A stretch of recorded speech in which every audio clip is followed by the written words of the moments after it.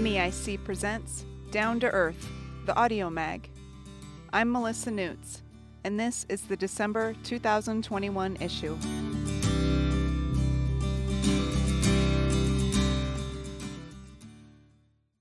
Tribes partner organizations sue DEQ over bad actor law, written by Durf Johnson, read by Melissa Newts.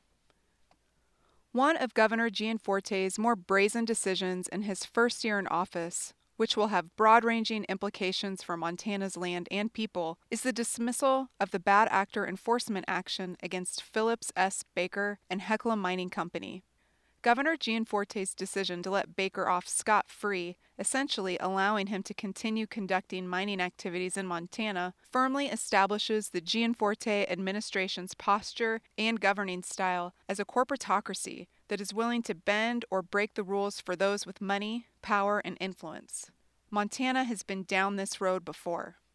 We've covered the bad actor controversy in previous issues of Down to Earth, and many Montanans are well aware of the tragic events in the Little Rocky Mountains and other places in Montana, which led up to former Governor Steve Bullock's administration instigating an enforcement action against both Baker and Hecla. To make a long story short, starting back in the 1980s, Pegasus Gold operated several mines in the state. In the late 90s, Pegasus declared bankruptcy and defaulted on its reclamation obligations for its Montana mines, including Zortman-Landusky and Beal Mountain.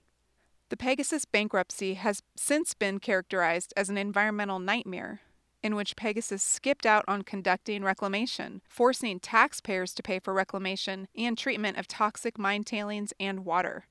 To date, public expenditures for the reclamation of Pegasus mining operations have amounted to at least $77 million at Zortman-Landusky alone, with no end in sight for the reclamation and water treatment to address the perpetual acid mine drainage. Notably, at the time of Pegasus bankruptcy, Baker held the position of chief financial officer in the company. The damage at Zortman-Landusky is truly jaw-dropping and a disaster for the people who are most directly affected by living downstream, the Fort Belknap Indian community. Repercussions and political responses immediately followed Pegasus's bankruptcy. In 2001, the Republican-controlled Montana legislature overwhelmingly passed, and then Governor Judy Mart signed, an update to the bad actor law, which prevented corporations and their directors that had defaulted on reclamation obligations at hard rock mines from receiving new operating permits. This type of law fundamentally recognizes that adequate and full reclamation of the land is the cost of doing business in Montana. Indeed, it's enshrined in our Constitution, which states in Article 9, Section 2, that all lands disturbed by the taking of natural resources shall be reclaimed. It's also part of the good manners that we're taught in grade school. Clean up the mess before you get out another toy. Baker is now the CEO of Hecla Mining, an Idaho-based corporation that is attempting to develop 2 mines on the flanks of the Cabinet Mountains Wilderness in northwest Montana. MEIC and a coalition of environmental and conservation organizations alerted the Bullock administration to the serious violation of the bad actor law, and the administration subsequently took action through enforcement at Montana Department of Environmental Quality, or DEQ, which predictably ended up in court. When the Gianforte administration came to power, however, DEQ was directed to file a motion to dismiss its own legal action, abruptly announcing that it would no longer be pursuing enforcement of the bad actor law against Hecla or Baker. This decision was politically motivated and sets an extremely poor precedent for determining when and how laws should be enforced. Unfortunately, for Governor Gianforte, the enforcement of the bad actor law does not contain an exception for political expediency or for rich people who may be implicated. Its enforcement is a mandatory duty that DEQ is obligated to pursue. Due to Governor Gianforte's abject failure in enforcing the clean water protections in our mining laws by dismissing his own department's action against Hecla and Baker, a coalition of tribes and citizens groups stood up and pushed back. The Fort Belknap Indian Community, the Confederated Salish and Kootenai Tribes, the Kasanka Elders Advisory Committee, and several environmental and conservation organizations, including MEIC, filed a lawsuit on November 10 against DEQ and its director because the agency is not enforcing the bad actor law. The Montanore and Rock Creek mines would actually tunnel underneath a federally designated wilderness area, the Cabinet Mountains Wilderness. This area is also a culturally significant place for the Kootenai people, many of whom are very concerned about the impacts that could occur should mining proceed.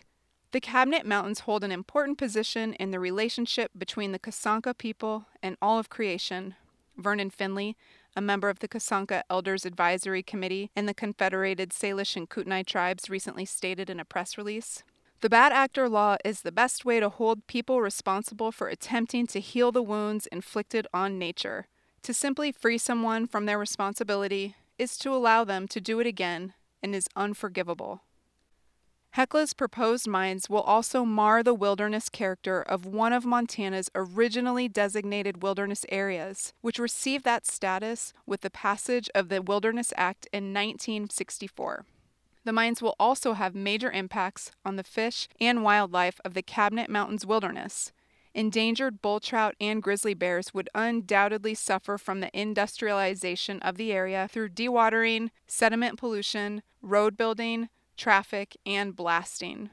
The clean water of the Cabinet's Wilderness, which the U.S. Forest Service characterizes as rated among the top 5% purest water in the lower 48 states, would also be placed in jeopardy from mining pollution. Of course, Governor Gianforte didn't have to bend to an out-of-state mining corporation and its wealthy executive. He could have done right for Montana, the tribes, and the Cabinet Mountains by continuing to pursue the bad actor enforcement action, but that would have required him to have political courage. Instead, MEIC and its partners were forced to go to court. MEIC is proudly represented in the litigation by Earth Justice and is joined as a plaintiff by the aforementioned tribes, Earthworks, Clark Fork Coalition, Rock Creek Alliance, Montana Conservation Voters, Montana Trout Unlimited, and Cabinet Resources Group.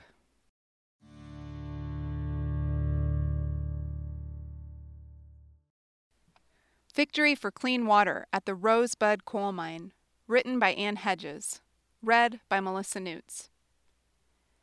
After failing for a decade to convince the state of Montana to stop allowing the water pollution from the Rosebud Mine, MEIC has had a critical victory thanks to the extraordinary efforts of Shiloh Hernandez of the Western Environmental Law Center, or WELC, who is now with Earth Justice. The Rosebud Mine is a massive coal strip mine in southeastern Montana that provides coal to the coal strip power plant.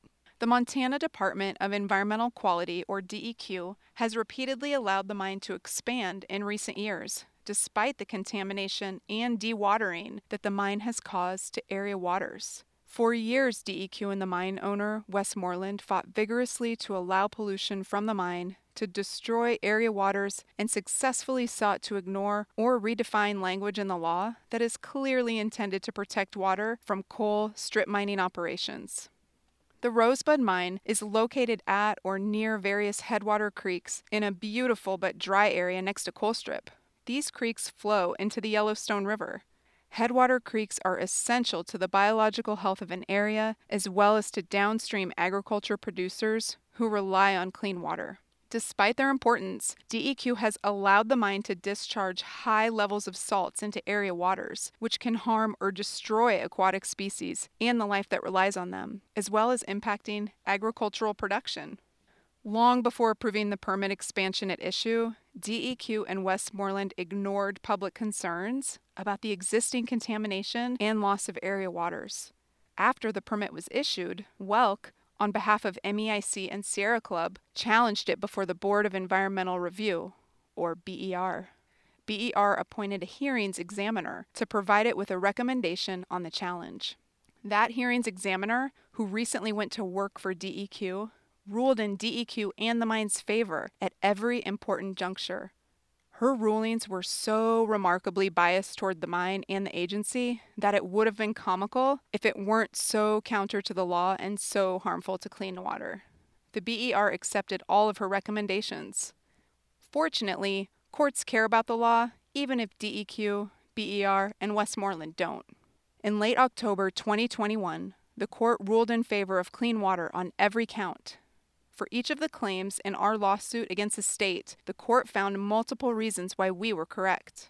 It's been a long and sometimes painful slog, but would not have been possible without the help of MEIC board member Steve Gilbert and our attorneys, Shiloh Hernandez, Durf Johnson, Roger Sullivan, and Walton Morris. Westmoreland, DEQ, and now Johnny Come Lately, Talon, Montana, the coal strip plant operator, are requesting the court to allow mining operations to continue in the disputed area despite the damage they're causing to our area waters.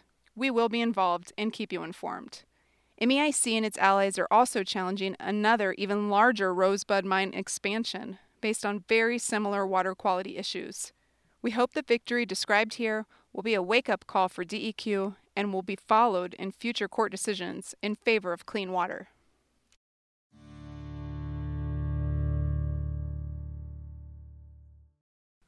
Mine expansion onto federal lands poses further threat to Smith River. Written by Durf Johnson. Read by Melissa Newts. One of the biggest, if not the biggest threat to the Smith River from the mine proposed by the Australian mining company Sandfire Resources is the potential for mine expansions beyond the boundaries of the current proposal. Should the current proposal be permitted, expansions are not only possible, but probable. If Sandfire manages to get the mine up and running, then expanding and even permitting new mines in the area becomes much easier. In talking to investors outside Montana, Sandfire has made no bones about the potential for a mine expansion. Here, in Montana, they've made every effort to characterize their proposal as a small underground mine with a limited surface impact that would operate over a short period of time. They've also made every effort to assert that their project is entirely located on private land. But this is not true. Sandfire is not just talking about expansion, but actively planning for it. The company has acquired over 500 mining claims on approximately 12,000 acres of federal lands, utilizing the 1872 mining law. These claims give Sandfire the right to access federal lands, explore for minerals, and potentially mine them. Sandfire has also acquired a number of leases on adjacent private property that will allow for the company to explore and potentially mine more private lands. In total, Sandfire has acquired thousands of acres of mineral leases and mining claims, stretching from their proposed mine site to within a stone's throw of the Smith River. The possible expansion area straddles several more tributaries of the Smith River beyond Sheep Creek. If fully developed, the mining operations would turn a huge swath of the Little Bell Mountains into an industrialized zone. Such development would undoubtedly have major implications for the water, land, and wildlife of the Smith River watershed. However, the environmental impact assessment that has already been issued focused narrowly on the proposed mine and did not consider any potential expansions and associated impacts. This type of truncated environmental analysis has the effect of minimizing the actual and likely cumulative impacts associated with the mine. Montanans are somewhat familiar with the mining company's strategy of permitting a mine and then continually expanding that mine through permit amendments. The Golden Sunlight Mine outside of Whitehall is a prime example of this practice. That mine was originally relatively small, but through a number of permit amendments, became a very large scar on the land with major perpetual pollution problems. Currently, the proposed Smith River mine permit is under litigation, awaiting an order likely to be issued within a year as to whether it complies with the law. MEIC and its partners will continue to bird dog this boondoggle at every turn. With any luck, this disaster will never get off the ground and certainly never have an opportunity to expand to areas well beyond those listed in the original permit application.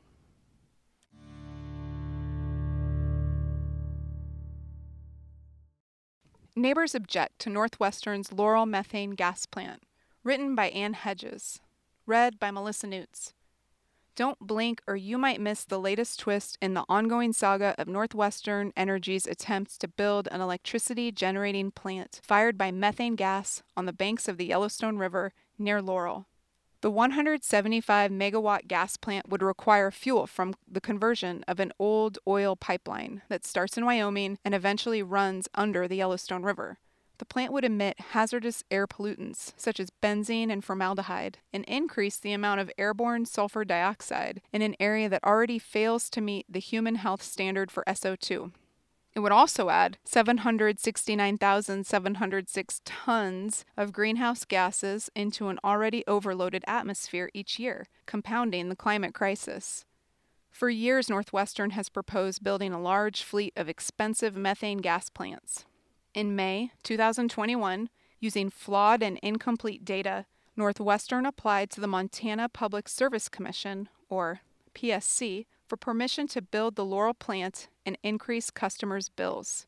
It claimed the Laurel generating station would cost $283 million to construct, yet it spent months stonewalling those who wanted to verify the costs and understand Northwestern's justification of the need for the plant. Building the plant will increase customers' monthly electricity bills, but the cost will be far higher than Northwestern has stated. Northwestern refuses to disclose the whole cost to customers. The cost of converting the old oil pipeline into a gas pipeline, the cost to build and operate compressor stations so the gas can travel through the pipeline from Wyoming to Laurel, the cost and risks of placing a pipeline under the free-flowing Yellowstone River, the cost to operate and maintain the plant year after year, the replacement power cost if methane gas continues to be in short supply, and, most notably, Northwestern refuses to disclose what it will cost to buy the methane fuel for the plant. That's extremely important, considering that the PSC just projected gas prices could increase by 47% to 62% this winter. Customers will be on the hook for all of these higher costs, yet Northwestern refuses to provide estimates for anything but the cost of construction. That's called hiding the ball when it comes to open and adequate disclosure. When the original PSC process, in which Northwestern asked for pre-approval of the plant with next to no disclosure of its costs, appeared to be going badly for Northwestern because of increasing opposition, it abruptly withdrew its application and said it would build the plant first and then ask the PSC for permission to charge customers later. Northwestern, likely fearing the mounting opposition to its proposal, withdrew its request only a few days before the other parties in the case were required to release their experts' analyses of the problems with its proposal. It's the second time in just over a year that Northwestern has withdrawn an application to the PSC after the PSC, Montana Consumer Council, and many, many others invested significant time and resources into reviewing its application. Wasting taxpayer resources and its own doesn't appear to bother Northwestern. In late August, while the PSC process was still ongoing, Northwestern quietly went to the city of Laurel and requested permission to rezone a parcel of land from agricultural use to heavy industrial. It also requested city approval for an easement through Riverside Park, an important community center, fishing access, and recreation and historic site. The public notices for the city meetings to consider these proposals were not published in the local paper, the Laurel Outlook. Instead, they were placed in a weekly newspaper for a community located 30 miles away on the other side of Billings. Laurel residents didn't learn what was proposed until late October. When nearby homeowners finally discovered Northwestern's stealth moves to rezone and procure an easement, opposition in the community grew swiftly. Neighbors are rightly concerned about air pollution, light pollution, high noise levels, and impacts to the Yellowstone River and local wildlife. While Northwestern's attorney claims that the noise will be no louder than a conversation, who wants to live with someone talking in their ear day and night all year long? Northwestern has yet to try and meet with the people who will live near the plant and to address their concerns. In the last few weeks, Northwestern has failed twice to get the necessary votes from the Laurel City Council for the pipeline easement across the park. It now appears to be buying private land so that it can avoid the city approval process altogether. The mayor and the council also put the brakes on the rezoning request and started to appoint a special committee to analyze the project and its impacts. Then, adding another twist, on November 24th, the Laurel City Council voted down Northwestern's zoning request and sent the proposal back to the Laurel Zoning Commission to more thoroughly analyze the project and to allow robust public participation. No one from Northwestern spoke at the meeting. Northwestern claims it needs to build the plant quickly because expiring construction contracts will lead to escalating costs. But if Northwestern decided in early 2020 that it needed to build this plant, and it's already panicking that it failed to establish adequate contract terms, how can customers trust it to build, maintain, and operate a plant that is affordable for its customers? Northwestern is clearly far more concerned with its shareholders than with its customers, who will be forced to pay the bills.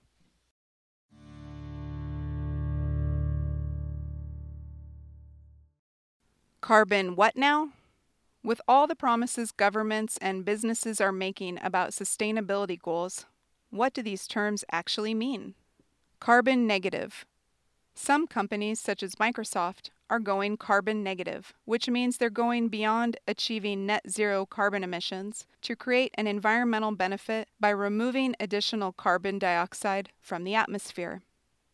Carbon zero. This term means that companies aren't emitting any carbon dioxide because they are using renewable energy. The term is often used with buildings that are off-grid. Carbon neutral, or net zero. This is a fuzzier term and is commonly used to mean that any carbon dioxide released into the atmosphere from a company's or government's activities is balanced by an equivalent amount being removed through offsets. The calculations to determine the offsets must be verified for accuracy. Carbon intensity reduction. This is a term Northwestern Energy is using, and it's a meaningless PR term. It means Northwestern's emissions per unit of energy are going down, even if its overall emissions are increasing. In other words, Northwestern is making no moves to reduce the total amount of carbon emissions it's releasing.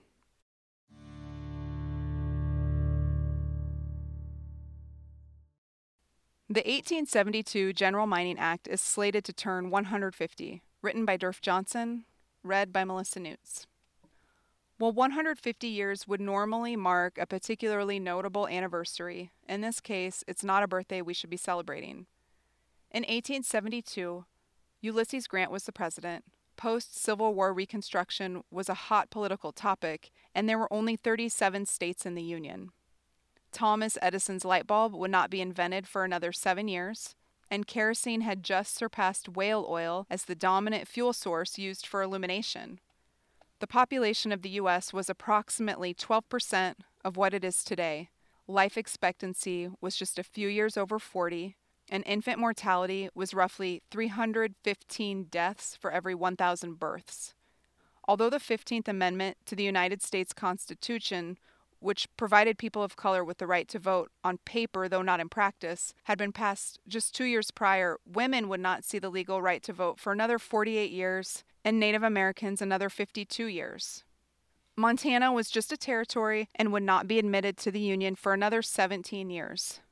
The Battle of the Little Bighorn, also known as the Battle of the Greasy Grass, would not happen for another 4 years, and our transportation system was horse-powered, as the first railroad in Montana would not be constructed for another 9 years.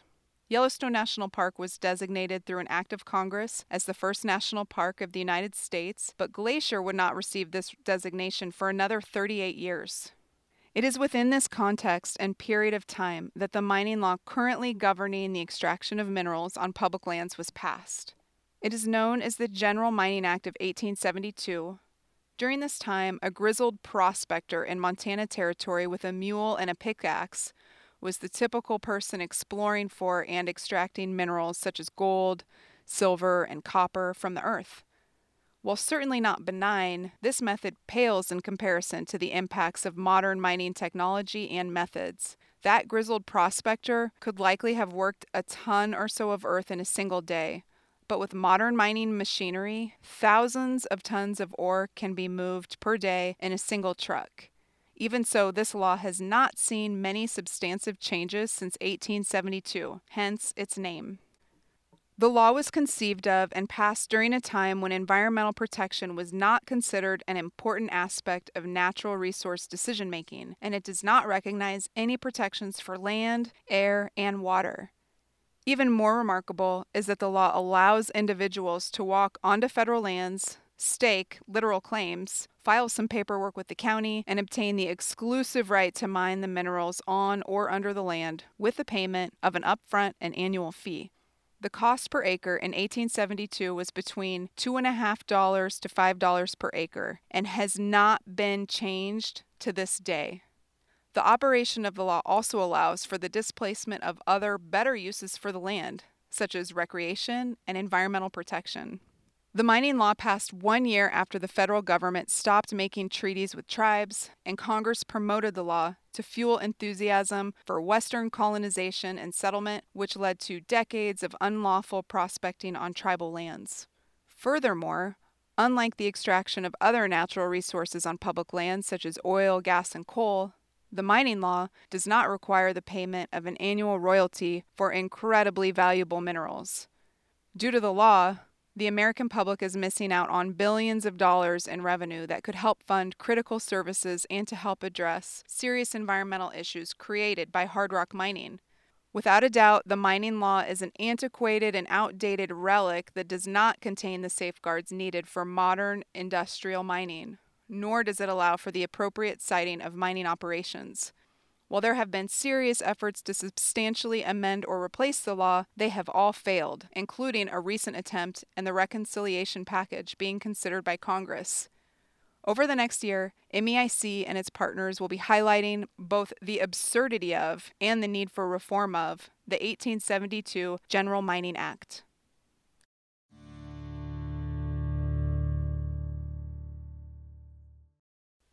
Bull Mountain Coal Mine fined for breaking environmental and labor laws.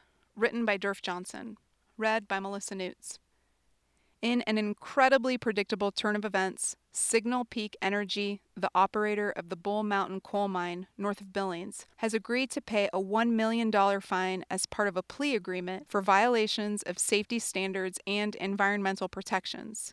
Signal Peak executives directed mine employees to improperly dispose of mine waste by pumping the waste into abandoned mine sections.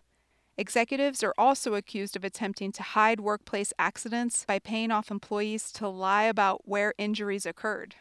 This comes on the heels of a $40 million fraud scheme in which executives of the company bilked money from the mining company and its contractors. The scheme involved overbilled and falsified equipment sales, which were unknowingly paid by Signal Peak. The Bull Mountain Coal Mine has been seriously damaging the water and land of the Bull Mountains for several years now. The environmental damage will last for centuries, while the benefits of extracting the coal will be short-lived. In good news, a recent announcement by Canadian Prime Minister Justin Trudeau could put a stop to mining at Bull Mountain. Trudeau and the Liberal Party proposed to ban coal exports from Canada by 2030, which would have implications not only for the Bull Mountain Mine, but also the Spring Creek Coal Mine, as both mines export most or all of their coal through Canadian ports. If this proposal comes to fruition, the remainder of the Bull Mountains may be spared, and the world may move a little bit closer to coal-free electricity production.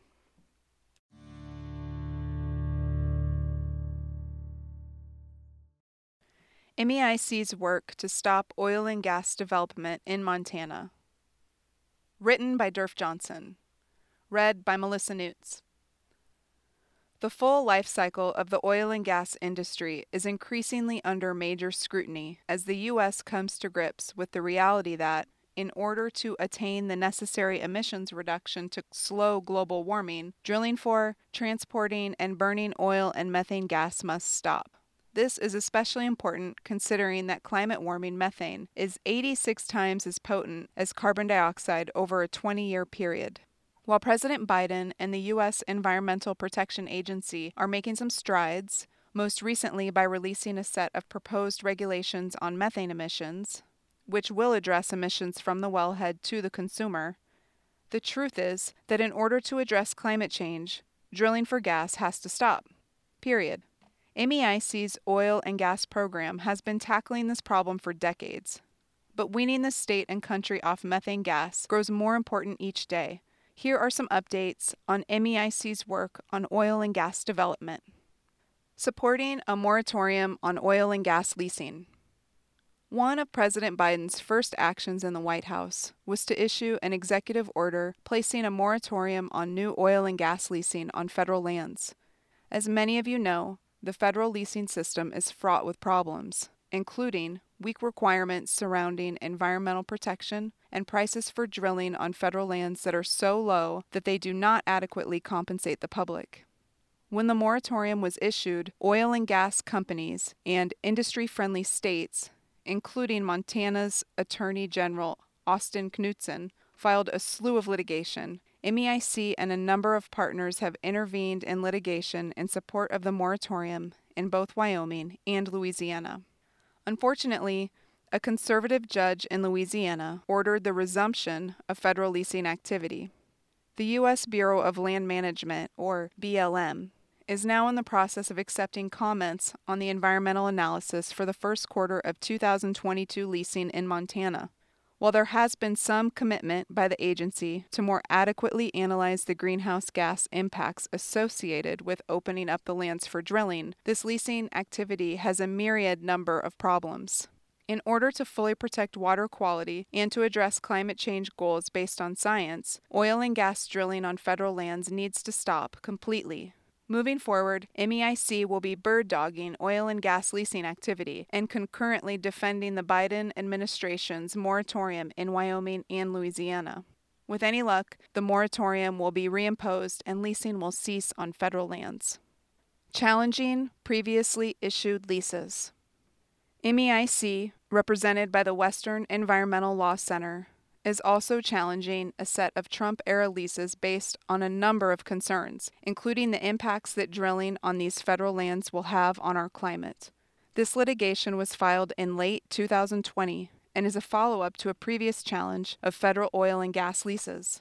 The result of the first challenge was that federal Judge Brian Morris canceled 287 oil and gas leases in question because of BLM's failure to comply with the National Environmental Policy Act.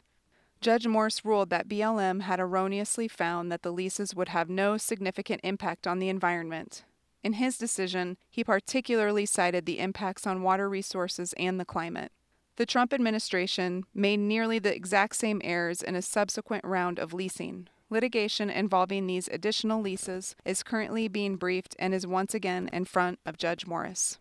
Challenging Trump-era resource management plans. BLM utilizes what are called Resource Management Plans, or RMP, to guide decisions on how it manages our public lands, including what lands may be available for fossil fuel leasing and exploitation. Under the Trump administration, an RMP was issued for the Miles City Planning Office that was a gift to the oil and gas industry. MEIC and its partners took BLM to court, and a federal judge ruled in part that BLM failed to consider reduced coal mining of the federal lands and failed to disclose the downstream impacts of fossil fuel combustion. The judge ordered BLM back to the drawing board. Lo and behold, BLM made virtually the same omissions in its new analysis of the RMPs and forced MEIC to go back to the courts again. BLM still refused to consider any alternative that would have reduced coal production. Instead, it only considered alternatives that would result in identical amounts of coal development and greenhouse gas emissions. Further, BLM only analyzed the impacts of one pollutant, carbon dioxide, emitted from downstream fossil fuel combustion, and refused to consider the impacts of the myriad other harmful and toxic pollutants such as particulate matter, sulfur dioxide, mercury, and lead, despite evidence that these pollutants cause widespread and lethal impacts to public health. This litigation is also in front of Judge Morris and is currently being briefed.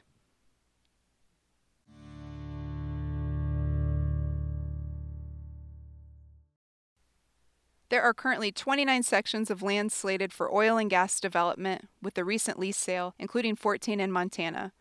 Please check today's show notes for a link to see these parcels.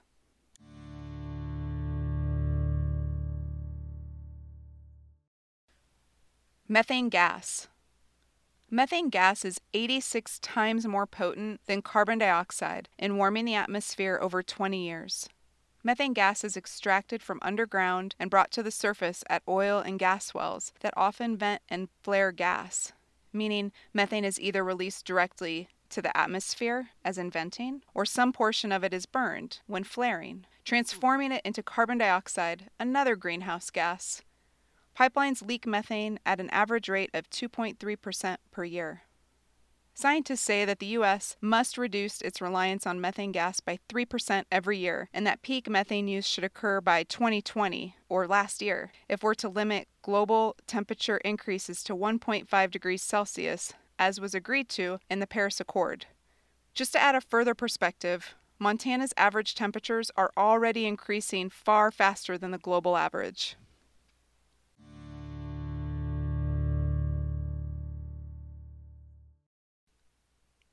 Nutrient pollution threatens Montana's waterways, economy, and way of life. Written by Durf Johnson. Read by Melissa Newts. It's a worn-out statement, but it still rings true. Montana's world-class rivers, streams, and lakes are the lifeblood of our state. Much of our social and economic activity is tethered to or completely dependent upon the natural cycle of precipitation, snowpack, runoff, and in-stream flow that continually recharges our waterways. It's clear that how we interact with and manage our water resources are critical in determining the health and economic vitality of our state. For me, a major part of growing up in Montana was growing up around Montana's rivers and streams, such as the Madison and Gallatin rivers, where I learned how to fly fish and to appreciate what we have. As an example of how important water is for Montana, the Federal Department of Commerce's Bureau of Economic Analysis recently released figures on the economic impact associated with outdoor recreation. In Montana, outdoor recreation accounted for 4.3% of the state's GDP, the highest percentage in the entire U.S. Outdoor recreation added $2.2 billion to the Montana economy in 2020, with boating and fishing alone contributing approximately $288 million in value-added activity. Of course, these numbers focus exclusively on recreation, but there are innumerable other benefits of clean water to agriculture, livestock production, and municipal water supplies. Therefore, it's a bit shocking to learn that the state is doing a relatively poor job of preventing pollution from ending up in our water. A recent analysis by the Montana Department of Environmental Quality, or DEQ, shows that more than 70% of Montana's waterways and lakes are not fully supporting aquatic life, an indicator of poor stream and lake health, due to excessive sediment and siltation, chemical pollution, or alteration of stream channels and vegetative covers. Under the Federal Clean Water Act, Montana is required to conduct an assessment of our water quality and prepare a report every 2 years. The 2020 Water Quality Integrated Report identified over 200 rivers and streams in Montana as being impaired by nitrogen and/or phosphorus. Nutrient pollution, such as that caused by excess nitrogen or phosphorus, is a leading cause of water quality impairments in Montana. Surprising as it may be, it is possible for too many nutrients to end up in our waterways. Combined with less and warming water, excess nutrients promote the growth of algae and algal blooms, which suck up large amounts of oxygen that fish and other organisms need to survive. Algal blooms also promote discoloration of the water, which can reduce the ability of aquatic life to find food. Excess nutrients end up in our rivers and streams from a variety of sources, including agricultural runoff, fertilizers and livestock feeding operations, leaky septic systems, sewage treatment and discharges, detergents, and stormwater runoff. There are 2 sources of water pollution. Point source pollution emanates from a single source and is often literally discharged from a pipe. Non-point sources are much more diffuse and spread across the landscape. Due to the innumerable sources of nutrient pollution from a variety of activities, preventing and mitigating nutrient pollution can be a challenging endeavor. Montana was one of the first states to adopt a numeric limit to nutrient pollution in its waterways. This placed a specific and measurable limit on the amount of nutrient pollution that could be discharged into waterways. While having numeric nutrient limits was not perfect, it was a far better system than the previous narrative approach. But then the 2021 Montana legislature decided to pump the brakes and drive the truck right into the algae-filled ditch by directing the state to abandon numeric standards and return to the old system of defining pollution limits. Governor Gianforte signed SB 338, introduced by Senator John Esp, Republican of Big Timber, which repealed numeric nutrient limits. The bill directed DEQ to regulate nutrient pollution through the less effective narrative approach and watershed-level adaptive management plans. The legislation also directed DEQ to develop a set of regulations. Since the legislation's passage, a set of stakeholders has been meeting monthly, along with a technical advisory committee, to develop the regulations. MEIC has been participating in this process and has worked closely with other partners, including Upper Missouri Waterkeeper, to ensure that conservation and water quality are properly considered. DEQ is about to release a draft set of regulations. Unfortunately, it appears that the major recommendations from MEIC and its partners were ignored. If the new regulations are adopted, Montana's waterways will undoubtedly suffer from even more nutrient pollution. The new regulations take a pollution management approach rather than a pollution prevention approach, and they almost completely ignore the principal source of pollution, non-point source pollution. DEQ is proposing a formal 60-day public comment period on the draft rules, which will begin December 24th. It is critical that you speak up during the comment period on the importance of protecting Montana's waterways and urge the rejection of the poorly drafted regulations. When the comment period opens, MEIC will issue an action alert and have a fact sheet and petition available on our website. You can find the link in the show notes. Clean water is critical for Montana. It's not just important for fish and aquatic life, but also for businesses, the economy, and human health. And for folks like me who want a chance to continue visiting the Gallatin River to catch a few trout.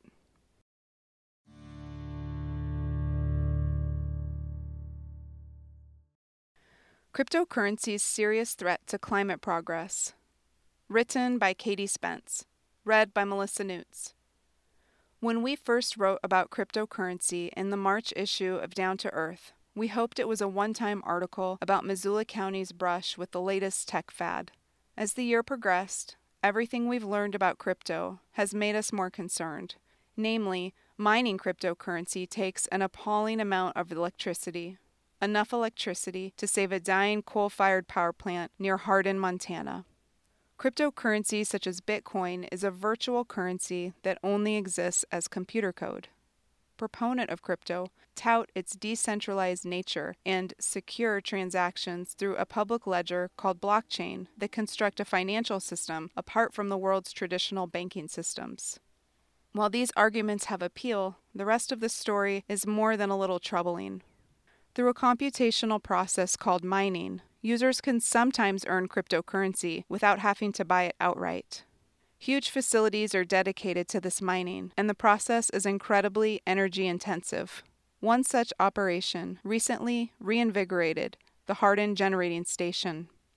This 115-megawatt coal-fired power plant was likely to close after Northwestern Energy declined to acquire the plant in 2018. Shortly thereafter, the plant was purchased by a cryptocurrency company, and now it appears to exist solely to provide electricity to mine the profitable currency. Just this November, it was revealed that the cryptocurrency company is under investigation by the U.S. Securities and Exchange Commission for violations of security laws. While the energy demand and resulting greenhouse gas emissions of cryptocurrency mining are by far the most concerning environmental factors, more information has come to light about the origin and use of the digital currency. Namely, Bitcoin and other digital currencies are used on the dark or deep web, a part of the internet that's difficult to access and is often used as a way to buy drugs and weapons and conduct other illicit or dangerous activities. Forbes magazine has reported that the use of Bitcoin on the dark web increased 340% between 2017 and 2020.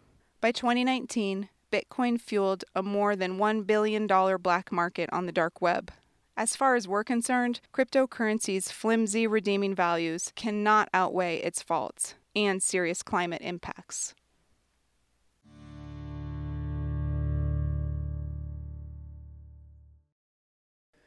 DEQ undermines Colstrip coal ash pond cleanup. Written by Ann Hedges. Read by Melissa Newts. It was the 11th hour of the Bullock administration when the Montana Department of Environmental Quality, or DEQ, decided to require the owners of the coal ash ponds at coal strip units 1 and 2 to excavate the coal ash waste and safely store it away from groundwater. Talon Energy, the plant operator and half owner of those 2 units, went to work to overturn that decision, and it found a friendly ear in the new Gianforte administration. In June 2021, DEQ announced it would decrease the cleanup bond for these coal ash waste ponds by $120 million, nearly half of what the Bullock administration found would be necessary to clean up the area. To add insult to injury, the closed-door negotiations with Talon resulted in DEQ agreeing to let Talon avoid doing any actual cleanup work for 2 years and propose another cleanup alternative during that time. In the meantime, Talon has to prepare paperwork showing it's developing plans to excavate the site, but it doesn't actually have to begin the excavation. The coal ash ponds at Colstrip have leaked since they were built as far back as 1975. They have contaminated groundwater in the area for generations. In a quest to avoid more lawsuits from local Colstrip residents after the lawsuit led by Senator Dwayne Ankney, the previous plant owner, Pennsylvania Power and Light, or PPL, asked DEQ to work with it on a cleanup plan. After years of negotiations, DEQ issued the cleanup framework in 2012. The framework allowed PPL and then Talon to drag their feet for years. But in November 2020, DEQ rejected Talon's inadequate plan that only proposed partial excavation of the waste. Instead, DEQ chose the most protective alternative plan that would permanently remove all of the coal ash in the Units 1 and 2 ponds that are sitting in the groundwater table. It was a short-lived victory. Talon immediately appealed the decision to the new Gianforte administration. The newest agreement keeps DEQ's excavation requirement in place for the time being. That's a good thing, but it's very likely that Talon will propose an alternative cleanup plan similar to the weaker plan DEQ already rejected, and the change in administration means that DEQ could decide to adopt it this time around. That's great news for Talon. It's lousy news for Montanans. Maybe DEQ will stick to its guns and force the Colstrip owners to do what they should have done decades ago, clean up their mess. But Talon's inexplicable sway over this administration is cause for concern.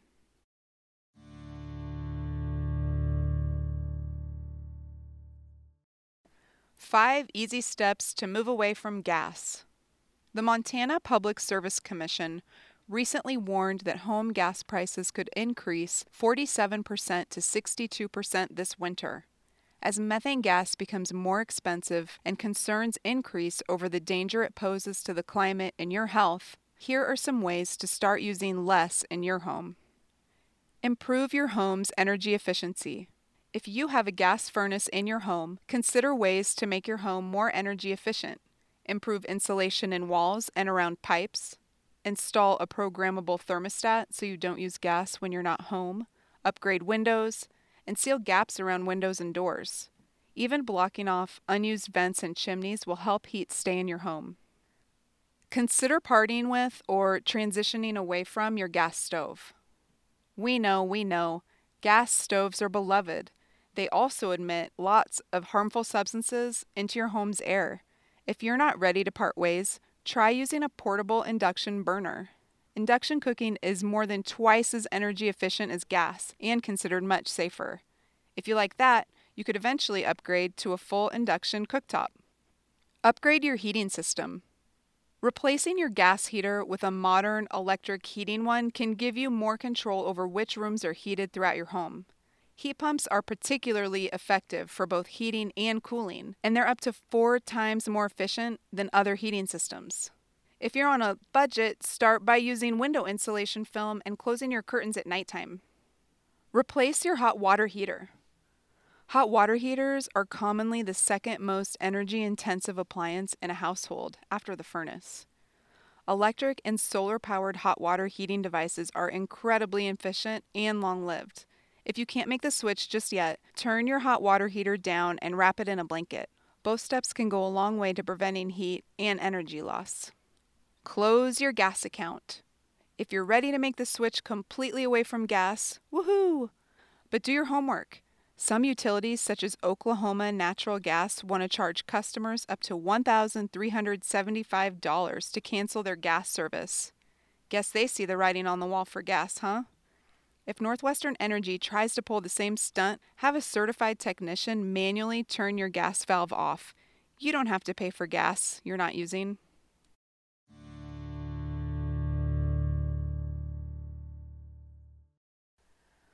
What's the Deal with EVs? Written by Katie Spence and Ann Hedges. Read by Melissa Newts. Electric vehicles, or EVs, are not some far-off possibility. Montana already has electric cars, SUVs, and transit buses. Elsewhere in the country, there are electric garbage trucks, school buses, street sweepers, work trucks, bucket trucks, delivery vans, and more. Every major auto manufacturer is proposing to electrify their vehicle fleet. It's a critical step towards solving the climate crisis and reducing air pollution. So why is Montana such a laggard? Last session, the Montana legislature adopted the highest annual EV fees in the country. Fortunately, Governor Gianforte vetoed that bill. But some legislators are still committed to undermining the affordability of EVs, even as most of the rest of the country is rapidly pursuing electric vehicles. Idaho has nearly 3 times as many registered EVs as Montana. In fact, Montana is tied with Alaska, one of only 2 states in the nation with a lesser population and lesser population density than Montana. At the time of this writing, President Biden's Build Back Better bill includes a refundable tax credit of up to $12,500 for EV buyers. What does this mean for Montana? Well, if the Montana legislature gets its way and makes owning an EV inordinately expensive, it might not mean much. We'll keep you posted.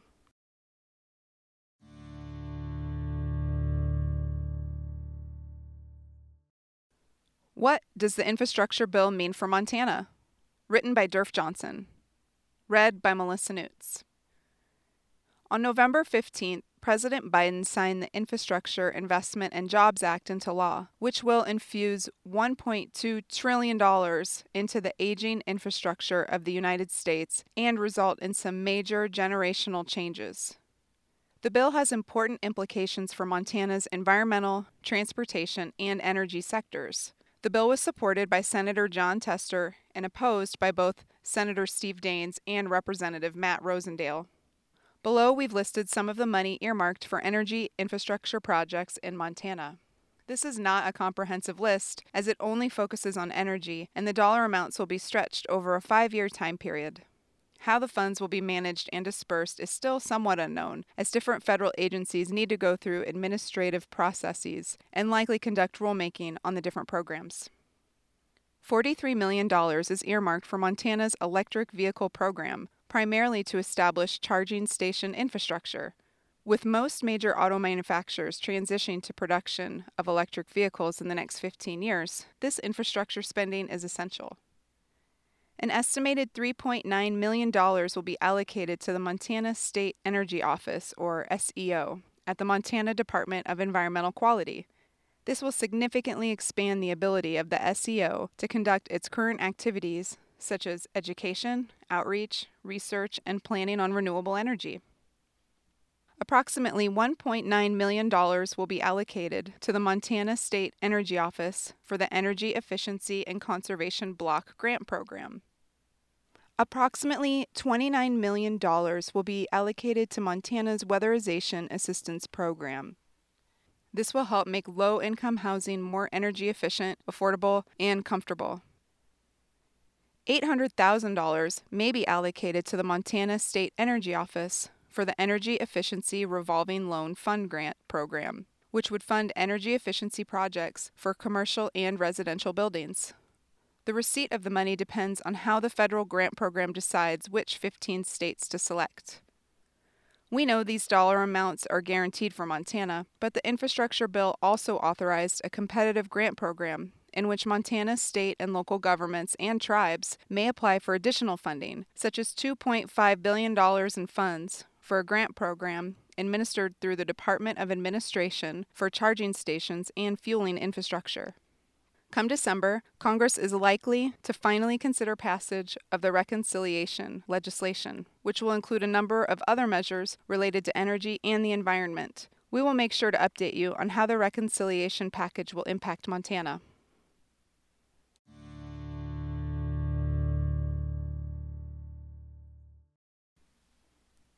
The IPCC Report and You, written by Katie Spence, read by Melissa Newts. If you're feeling the weight of the latest Intergovernmental Panel on Climate Change, or IPCC report, you're not alone. The heavy report seems compounded by an unseasonably warm start to winter, increasing COVID cases that limit our ability to meet in person with you, and political chasms that seem unbridgeable, especially in the wake of one of the hardest legislative sessions Montana has ever seen. If you're feeling all that, we're right there with you. That's why we want to take some space here to address what the latest IPCC report means for us Montanans. The nearly 4,000-page report cites about 14,000 studies and was agreed upon by 195 countries. The report has a couple of clear big-picture takeaways. 1. Climate change is real and unequivocally human-caused. 2. We're already seeing its impacts in every region around the world. 3. The impacts can get much, much worse if we continue on the path we're on. This is honestly devastating news. Many of us have been advocating for climate action for years. During a year that's brought one blow after another, it's okay to give yourself some space to mourn. However, it's so important to note that climate doomism is not the answer. If we let ourselves lose hope and drive, the fossil fuel companies win. This is why there's another critical takeaway from the report. We still have time to mitigate the worst impacts of the climate crisis in our lifetime. Read that again. We still have time. What we do right now matters. According to the report, if countries work together to shift away from fossil fuels and stop adding carbon dioxide to the atmosphere by 2050, it could curtail the impact of the worst predictions in the report. Actively removing carbon from the air may be an essential component as well. And here's the most important takeaway. You're not alone in this fight. Nearly 200 countries approved this report and see the need for urgent climate action. Millions of people around the world are working together and advocating for change. And of course, you have us at MEIC and your fellow MEIC members. We've been fighting for the environment for almost 50 years, and we're not giving up. There's so much to fight for.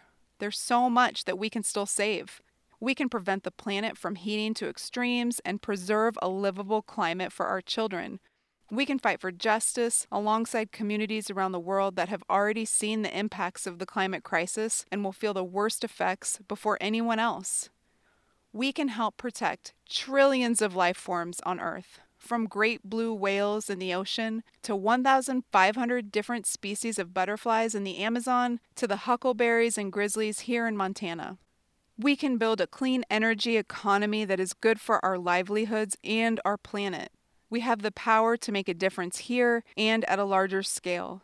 In Montana, that means we must demand our elected officials stop taking money from fossil fuel companies in order to push their agenda. Senator Daines, Senator Tester, Representative Rosendale, and Governor Gianforte have the responsibility to put the health and safety of Montanans first. MEIC is continuing to push for the closure of the coal-fired Colstrip plant, which is the biggest greenhouse gas polluter in Montana and the region. We must advocate for a cleaner energy system that relies on renewable energy such as solar and wind generation. We must fight cryptocurrency companies that are hell-bent on mining their digital currency, even if it means reviving old coal-fired plants to do it, such as the plant in Hardin, Montana. We must push Northwestern Energy and the Public Service Commission to make and approve investments in clean energy, such as wind, solar, and energy efficiency, rather than expensive, polluting gas plants. Here's what you can do today. Contact your elected officials at every level and ask for specific actions to reduce carbon dioxide emissions. You can use our website to do so. Help us hold elected officials and state agencies accountable by commenting when they try to weaken or eliminate important environmental safeguards.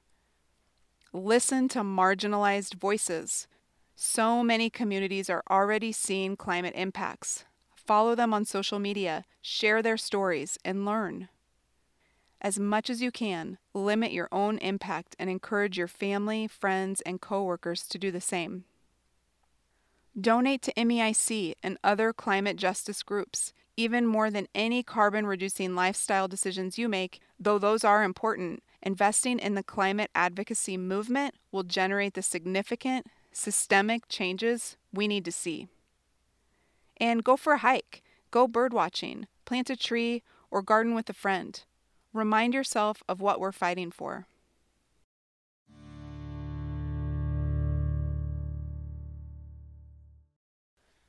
MEIC mourns the passing of our friend, Bill Broadbent.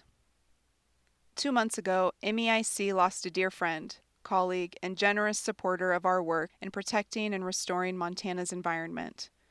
William S. Broadbent, Sr. was a remarkable force of nature who established an impressive, if unique, legacy of conservation advocacy here in the Big Sky State. He left an amazing track record of conservation and charity work across the country, but his work in Montana is obviously how we knew him best. Bill was a political conservative and proud of it, but he would never let politics get in the way of good ideas, let it hamper his relationships, or tarnish the work and mission of protecting the Montana that he loved. He was constantly brimming with ideas to further MEIC's mission and protect rivers and landscapes. His style was to think about different ideas, tactics, and people to convince, and then see what stuck. He cared deeply about issues such as protecting the Smith River from the threat of a mine at its headwaters, how Montana considered housing and urban development in its river valleys, Montana's energy future, and reforming the 1872 mining law. Bill first became involved with MEIC when he reached out to us about the Highwood Generating Station, a proposed coal-fired power plant, which would have been constructed near his ranch. His early morning phone calls were full of ideas on how to stop the plant, and his willingness to roll up his sleeves to get the work done helped us beat back that proposal and many more, including preventing the Tongue River Railroad from getting financing. MEIC staff always enjoyed the opportunity to visit Bill and his wife Camille at the 26 Ranch, the Broadbent family's ranch outside of Geyser. Bill cared deeply for this place, prioritized its conservation and care, and took his obligations as a landowner very seriously. Be it bird hunting, a lunch and chat about MEIC and our latest work, or a presentation to a group of oil investors on how they should switch careers. Poor Ann Hedges. He never disappointed. Bill strongly believed that regardless of politics, people would want to protect clean water and healthy landscapes if they just had the right information and the right people talking to them. In addition to Bill's work with MEIC, he was deeply involved in the work of the Montana Land Reliance. Over the years, he also worked with Montana Audubon and American Rivers, and probably many organizations we weren't aware of. A part of Bill's lasting legacy was his establishment of the William S. Broadbent Family Endowment as a special fund in MEIC's endowment. We might not miss your 6 a.m. calls, but we'll miss you, Bill. Thank you.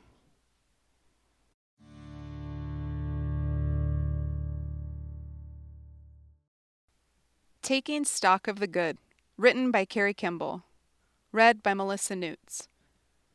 As we reflect on 2021, it's impossible to ignore the things that went poorly. Many of us lost loved ones or experienced illness while enduring another year of the pandemic. Decisions made during the 2021 legislative session and by the Gianforte administration are weakening environmental protections in order to pad industry profits. It's rough out there, but when it comes right down to it, learning to hold the good in our lives alongside the bad is a pathway from despair to action. So here's what's filling my cup this season. Holy moly, MEIC staff and board members are creative, funny, passionate, and brilliant. This small but mighty team has taken on some tough fights and goes toe-to-toe with powerful corporate interests. And you know what? We have fun doing it. I'm very lucky and proud to work with this crew. They keep things interesting, and for that, I'm eternally grateful. I'm thankful for MEIC's effective work for a cleaner, more healthful Montana. Despite adverse circumstances, MEIC stopped some very bad bills during the legislative session. Remember the billion-dollar bailout to enrich Northwestern Energy's shareholders at the expense of Montana's climate and ratepayers? We successfully stopped another coal mine expansion and are doing our darndest to block an expensive climate travesty of a gas plant in Laurel. MEIC's ability to work at the nexus of policy, advocacy, and community engagement has kept millions of tons of CO2 in the ground and protected rivers and lands from ill-conceived mining projects. When I reflect on the good work we did in 2021, I'm filled with appreciation for MEIC's amazing members and supporters. Your dedication and passion make our wins possible. When the tremendous amount of work that remains to be done for Montana's environment seems overwhelming, I take solace in the fact that we have an incredible community to work alongside. Finally, throughout another hard year, Montana's beauty sustained me. The trails outside my back door are where I connect with my people in the landscape we call home. On weekday mornings, a couple of friends and I run on the trails at 6 a.m., tracking the change of the seasons as the sun rises above the big belts later and later. On preschooler-paced walks through the hills, my husband, daughter, and I watch for the spring's first yellow bells, then pasque flowers, on to shooting stars, and then arrowleaf balsam root. I'm so grateful for the good stewardship of Montana that has made these small wonders available to me. Thank you for being part of MEIC's community, working for clean air, water, land, and life-sustaining climate. Together, we will make these wonders available for future generations as well.